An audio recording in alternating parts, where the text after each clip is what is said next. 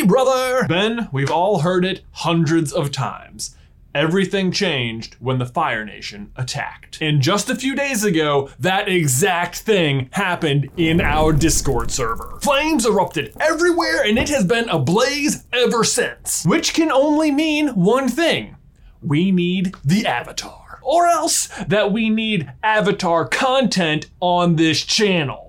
We have talked about diving into this fandom forever, and now that it's finally on Netflix and it feels more accessible than ever, I don't know, the timing felt right. Plus, last week on Twitter, I asked if you guys had any questions about the series, and the response was overwhelming. Now, don't worry, we will still be covering everything else we've always talked about here on the channel. We are just broadening our horizons and diving into one of my favorite things. And so to kick things off, we are going to try and answer one of the questions about the show that has always left me feeling very perplexed, which is, why did the Fire Nation kill all the dragons?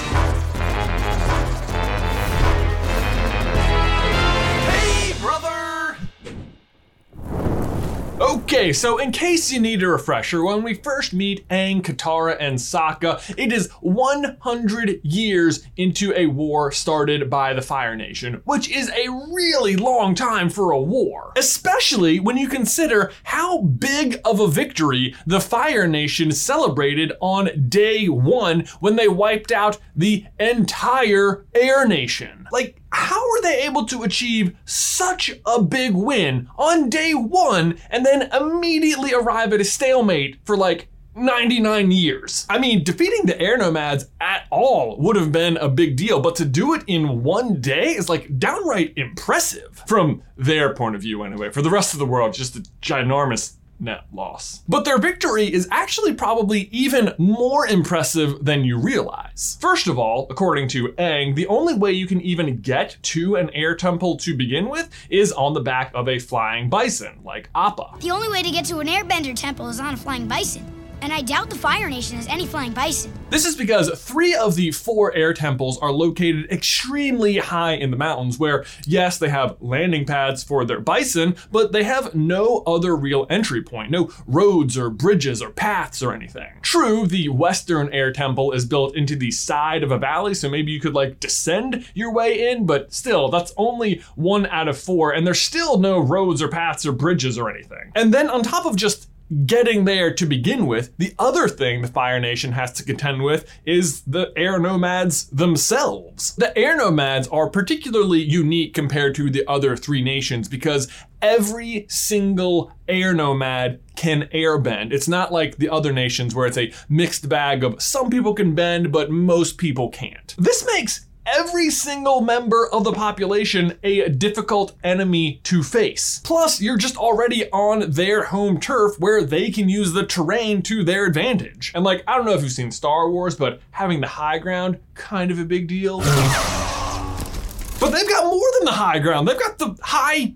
air. They can like fly around on gliders and bison and stuff. And you might be thinking, well, yeah, sure, maybe they do have those advantages, but it's not as if the air nomads were like a race of warriors or anything. And that's a fair point. I mean, for the most part, the air nomads were a pacifist people. I mean, as an entire culture, they don't eat meat, they preach forgiveness, and they are much more in tune spiritually with nature than the other 3 nations. But that's not to say they can't or won't fight. I mean, when we meet Aang, he's just a 12-year-old kid without any real combat training, and yet he is still easily able to take down veteran Fire Nation soldiers, including Prince Zuko.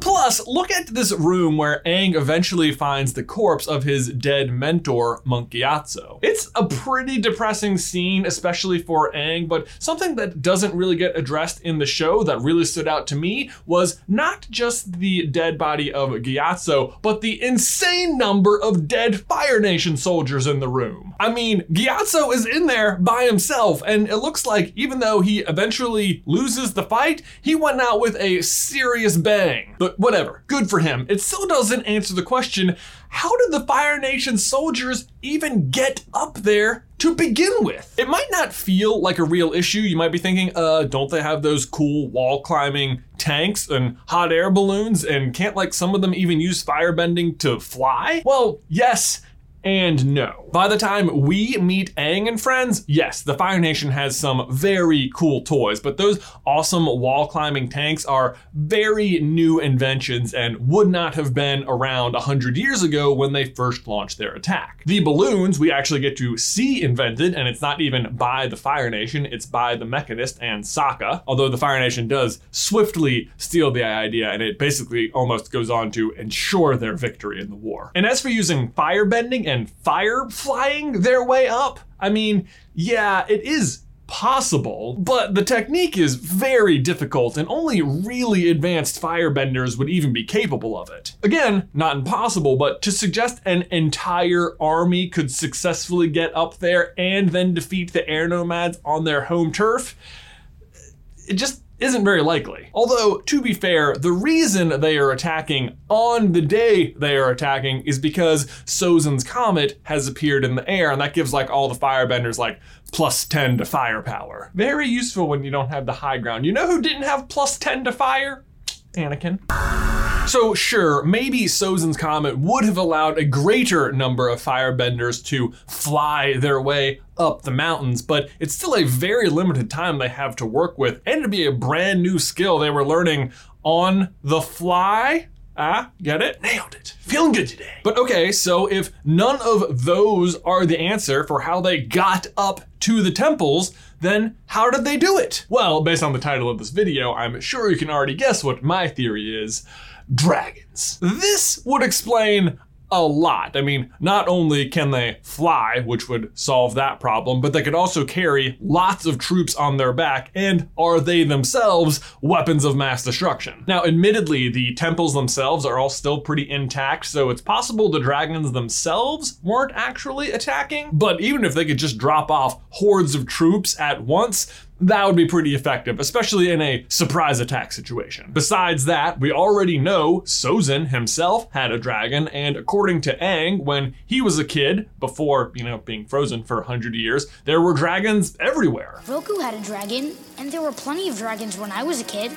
Well, they aren't around anymore, okay? And according to Zuko, the dragons were the original firebenders. The original firebenders were the dragons. So it really doesn't seem like a stretch that the Fire Nation would have access to a lot of them. But then the question is, if they had dragons and they used them so successfully to take out the air nomads, why did they start killing them off? I mean, the ability to control the skies or just fly at all is the difference maker the Fire Nation has been looking for a literal century. This defeat is the gateway to many victories. I don't know how many times I can reiterate it, but the high ground matters, especially in a world where things can't fly. Walls are really effective when things can't fly. If you're wondering why you don't just build walls around stuff anymore as like a layer of defense, it's because things can fly. That's the reason. Also, it's a bad idea and it costs a ton of money and no one really supports it and whatever. But seriously, the reason the Fire Nation can't defeat the Northern Water Tribe is because they have to approach it on water, and the waterbenders have a huge advantage there. That advantage being water. The reason they can't topple the Earth Kingdom is because they can't get into Ba Sing Se, and the reason they can't get into Ba Sing Se is because giant wall. I mean, Iroh does get through it after like a 600-day siege, but then he immediately withdraws his troops and they repair it. So, boy, what a waste of 2 years from their perspective. From the rest of the world, net gain. But if they can fly, that pretty much ends the war all at once. You can just fly over the water. You can just fly over the wall. Why would you kill off such an awesome advantage? Well, according to Zuko, the tradition of hunting dragons was started by his great-grandfather, Sozin. Zuko, something happened to the dragons in the last 100 years. Something you're not telling me. My great-grandfather Sozin happened. He started the tradition of hunting dragons for glory. They were the ultimate firebenders.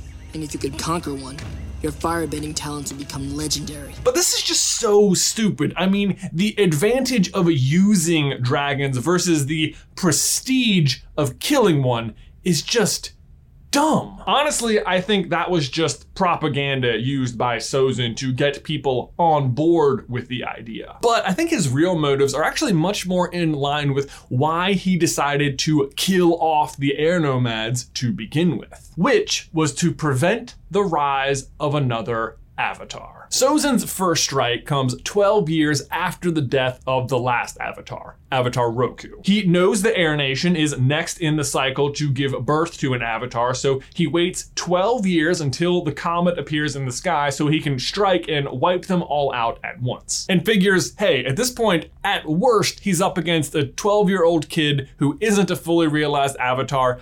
I can probably take him. The ginormous irony being that he wipes out literally everyone except the Avatar, and then a 12-year-old kid defeats his grandson anyway, so. But it's a dumb plan either way, because even if he did kill Aang, it would just mean that the Avatar would be immediately reborn into one of the water tribes. That said though, he's probably not thinking the war is gonna last 100 years, and that by the time the next Avatar is born and grown up, it will be long since over. The problem he runs into though, is that he has no way of being certain that he killed the 12-year-old Air Avatar. And according to his fire sages, that Avatar is still alive. So now he has the tricky situation where he has to make sure that Avatar doesn't grow up and, exact revenge for killing off the rest of his entire people. And it's a problem that gets worse for him every single day. I mean, every day he doesn't find the Avatar, he potentially becomes a bigger and bigger threat who knows more and more about controlling the elements. Except that Sozin does have at least one ace up his sleeve, which is that he can prevent this Avatar from becoming fully realized by making sure he doesn't learn firebending. He probably could have been reasonably certain, or even could have controlled for no Fire Nation citizen to teach the Avatar firebending, but that would still leave the original firebenders,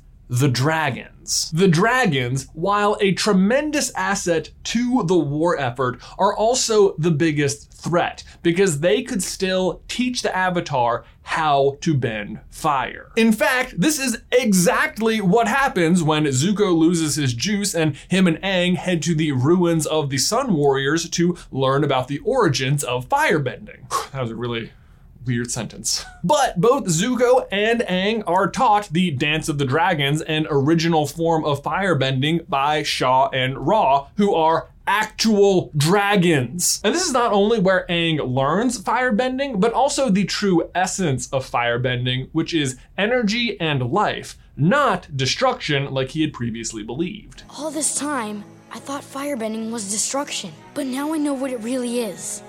It's energy and life. And who he learns that from is also the dragons themselves, which is another reason Sozin might not have wanted them around. See, most of the firebenders we meet in the show, including Zuko for most of it, use hatred and rage and anger to fuel their firebending. But it is clear when he and Aang meet Ron and Shaw that they are not interested at all in teaching firebending to anyone who is going to utilize it in that way. I mean, they literally judge them to figure out if they are worthy to be taught firebending, which of course they were. But it makes me think that the dragons as a whole would have been very uninterested in helping the war effort that used firebending in this unnatural way. Again, I'll point to the air temples, which are not destroyed, suggesting the dragons didn't actually attack. So ultimately it comes down to this. I think on day one, the dragons were used successfully to scale the mountains and attack the air nomads, after which they became extremely uninterested in what the Fire Nation was doing with the war. But if they weren't going to help and they could possibly teach the Avatar how to firebend, they heads to go. So Sozin promoted killing them as sport as a way of demonstrating your own mastery of firebending. And that is why the Fire Nation really killed the dragons. We mentioned earlier that they had recently invaded our Discord server, and I have bad news on that front. They have indeed conquered the server and are now using our members to light fire to the towel section down below. So if you would like to, help us fight back against the flames, please leave a comment using whatever emoji best represents what elemental nation you are from. And thank you again in advance so much for your support of this video. If you have any other questions about Avatar: The Last Airbender you would like us to look into, please also leave those in the towel section down below. Watch out for the fire. But guys, thanks as always for watching today's video. Please remember to leave a like on it and subscribe if you haven't already so you don't miss any future Avatar content from us. While we've got the heat here, you know what that might be good for is popping up some popcorn. So maybe you want to check out our podcast, Popcorn Culture. But otherwise, thanks for watching. Ben, I will see you in another life.